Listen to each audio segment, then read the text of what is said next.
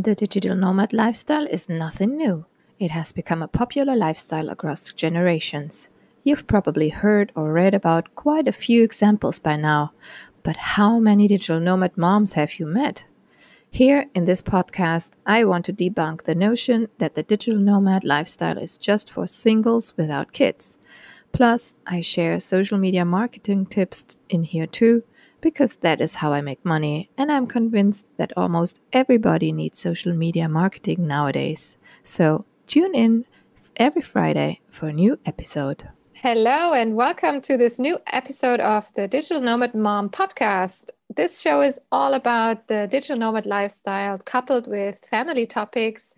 I'm on a mission to debunk the notion that the digital nomad lifestyle is only for the young and single ones. No, it's possible even as a family. And today I'm joined with one power mama here, Anna Lundberg. She is the founder of One Step Outside, where she helps experienced professionals around the world design a career, a business, and a lifestyle that brings them freedom, flexibility, and fulfillment. But what's most stunning and amazing about Anna is she is a mom of two under two. Now, this is a title that we love here on this podcast. And Anna, thanks so much for taking your time, especially, having a 3 months old crawling around or laying around waiting for you. This is amazing that you carve out your time, and I'm eager to hear your story. Thanks again for joining, and I give over the microphone to you. Let's hear what's your story and who you are. Oh, thank you so much, Julia. I'm not sure about the whole super mum, and Zach is definitely not crawling yet, but he's sleeping at the moment, which is a miracle. So that's always good. It's always helpful, and it's a pleasure to talk to you. Well, where to start? As we were just talking before we started recording, I'm Swedish originally. I grew up in England though, and then I moved to Geneva in Switzerland to do my master's degree. It was mainly because I just didn't know what to do work-wise, so I just continued my studies, and I thought back at the UN and learn French a bit more and so on. I ended up working after doing my studies in international relations and development and doing an internship at the United Nations. I ended up working in the private sector. So 99% of the jobs I applied to were development and NGOs and things. And then the one that I applied to that actually wanted me was the big American consumer goods company. So I learned marketing and brand building at Procter & Gamble, big consumer goods company. And I was there for 7 years. And then in 2013, that's where I guess my nomadic journey began or re-began, depending on how you look at it, because I decided to go on a sabbatical. 3 months, I traveled across South America by myself. In fact, actually, it started a little bit before that, because the year before, my friend and I went across Central America. And I think that sort of gave me a bit of a taster again for kind of traveling and the backpacking and that, a bit of adventure. But halfway through my sabbatical, I quit my job. I called up HR and my boss and took the leap without really any kind of plan, any idea of what I wanted, except that I wanted to travel more, write more, do something more fulfilling. And then I'm sure we'll talk about that more. I don't want to give you like a 20-minute intro, but basically I've had lots of twists and turns since then. I was single and free and young at some point. So I did start my journey. I guess I was, 30 something when I started, so not super young, but I was certainly single. So at some point I had no job, no home, no partner, and I was flying very, very free. And initially I was consulting. So I would work in England and then I would take a few months off to travel. That was kind of my nomadic way of balancing things. Then I found that wasn't quite what I was after. So then I wanted to go fully location independent. And that's when I kind of took my business on the road and had an amazing few years. Then I fell in love. So the single disappeared and my boyfriend happened to have a 9-to-5 job in London. So I came back to London and we were settled for a little bit. And then we've popped out 2 kids. However, the good news is that he has, and of course we have COVID. Let's throw that into the mix too, because that's kind of affected us a little bit too. Small detail. But excitingly, Luke has left his job actually. So he's much more flexible. And hopefully there's light at the end of the tunnel after COVID. And although I'm speaking to you from London, we're actually moving down to the sea, to the coast, south coast of England, literally in a couple of weeks. So that's the first step. And then hopefully as things open up again, we'll be able to become a bit more nomadic again. So I guess I feel a bit of a fraud because most of my time with the kids has been less travel, I guess, less nomadic, but in my heart, in my spirit, I'm still nomadic, and certainly I'm still location independent, which I think is still a massive enabler when I've got the kids. No, and you don't have to feel like a fraud. I mean, at the moment, everyone is a little bit, locked up, and I mean, many people have picked up traveling again, but then at the same time, it's not as much fun as, when you have to worry about the COVID tests and all this kind of thing. So I don't blame you that you're now, especially with a 3 month year old. So yeah, come on, it's okay, and you'll pick it up. Yes, exactly. It's easy to get back into your comfort zone, isn't it? I talk a lot about that in my business, but you do some really exciting adventure things and that becomes your norm, and suddenly after a year or so of not doing those things, suddenly your life looks very different, and suddenly it sort of becomes a bit more of an effort to shake things up and go off again on travels. Yes, and maybe that's even, I mean, that's an actually very interesting point. I had a conversation the other day with someone too who said, and I can definitely confirm that as well with me being now here stuck in Thailand for more than a year, which is the longest since 10 years, because I've been on the road since 2011, and I haven't really stopped so long. And then I feel like, wow, I can actually see myself, staying longer in places, and I feel comfortable being in one place. Before I was always saying, oh, no, I need to move and explore, and let's go. I was always the one with the finger on the button to buy the plane tickets. And now I'm like, it's actually quite nice to stay also, especially when the kids, when you see your children run around and they're happy. I think that's the main reason why I'm now so chilled. But I'm not saying that we won't move as soon as it's more doable again. But I totally get it when you say you used to be that adventure traveler and do all the cool stuff, jump out of airplanes and or whatever, and now you're being back to normal. But I find when you have a location independent business like you and I do, and the mentality, I think it's like, I don't know, quitting with sugar or quitting with some sort other addictions. It's so easy to go back again. At least that's what I find. Yeah, that's an interesting comparison, but definitely you can see here I've got my picture of me paddleboarding in the Mississippi, but that's already I want to say over 5 years ago. So again, it feels like a long lost memory. But I am going to buy a paddleboard as soon as we get down to the coast. So that's at least one thing I'm going to do.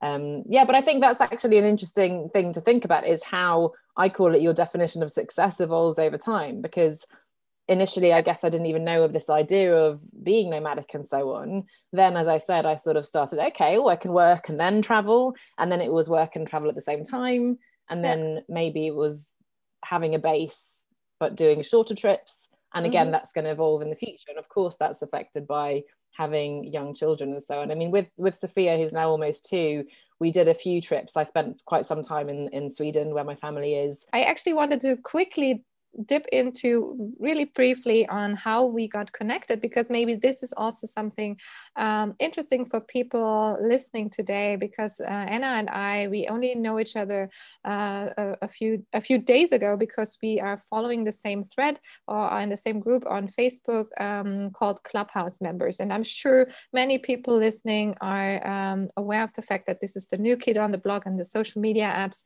And I just reached out to Anna because I posted something about a room that I'm hosting for female coaches, and Anna's profile then just was so interesting to me. A mom of 2, under 2, and also being a female entrepreneur. So that's how we got connected. And I think if someone is out there saying, or maybe you can share your side, how do you usually connect and make networking and grow your business, or maintain your business as a location independent entrepreneur using social media? This is not a one-time thing, I'm sure, for you as well as for me. So I think this is an interesting aspect for many people wondering, and how do you get the people in your podcast, for example? Right? It's one of my favorite things about the business. So when I was traveling on my sabbatical in South America, I started a career interview series with people who initially people I knew, so friends I knew had left a job. I think actually I met a guy randomly in Basel who'd quit his marketing job to become a rock star, as he said it. So I thought, oh my gosh, I want to talk to you to inspire me. So it was completely selfish.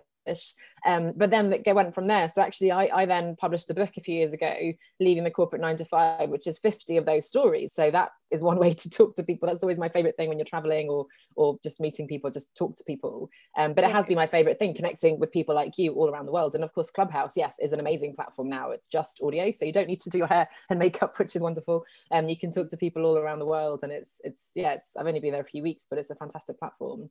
But definitely community, I think, is so important.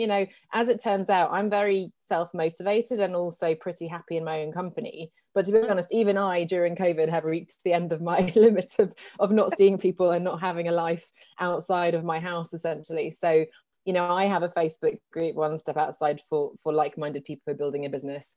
There's so many digital nomad groups to join, right? So just do a quick search online and find those groups. And I think finding other people doing the same thing, whatever it is you're trying to do, whether it's other nomads or other parents or personal branding expert, whatever, but just find people doing things that inspire you, and they can then help you to take your business to the next level. So that's really been key for me to connect online, especially because offline is a bit harder.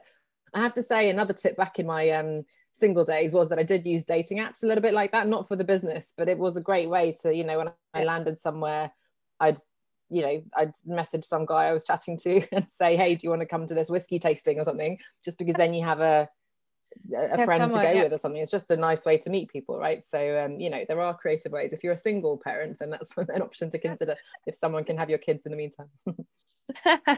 Wonderful. I love that. Yes. And I think this is a wonderful way to wrap up the show today. I always like to add that, examples like you show that there are so many different ways of living this nomadic lifestyle. And especially like I want to stress, kids are not a reason to stop it. And I like the approach of, the tip that you just gave. There's so many ways to connect with people.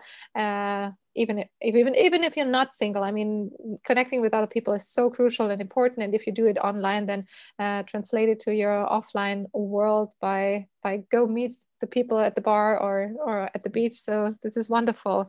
Yeah, Anna, thanks again for joining us today, sharing your story and some great tips. And I hope you liked it too.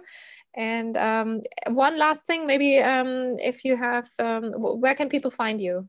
Maybe you can say that real quick. So I have the Reimagining Success podcast. I'm not sure if when we were talking about that, if that did get cut off or not, but just in case, that's really my whole philosophy is, as you said, that you can design your own world, right? I think it's so easy to initially, for me, think that the corporate employment track was the only way to do it, or buying a house and having a mortgage and having kids or not kids or whatever was the only way to do it, and getting married, etc. Right? And there are so many constellations.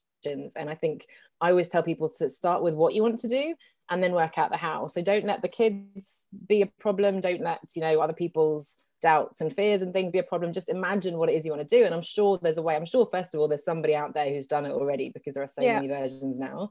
And I'm sure there's a way to work it out, whether you want to travel 3 months of the year and then stay put, or if you want to do 6 months here, 6 months there. I've met so many people with every possible version of that. So definitely work out what works for you. And if, like me, you and like many of us now, I suppose, you can't travel right now, that's okay. And there are, as you said, with Thailand now, you're enjoying a different kind of life there as well. So there's always, nuggets to be found, even in unexpected and undesired even situations.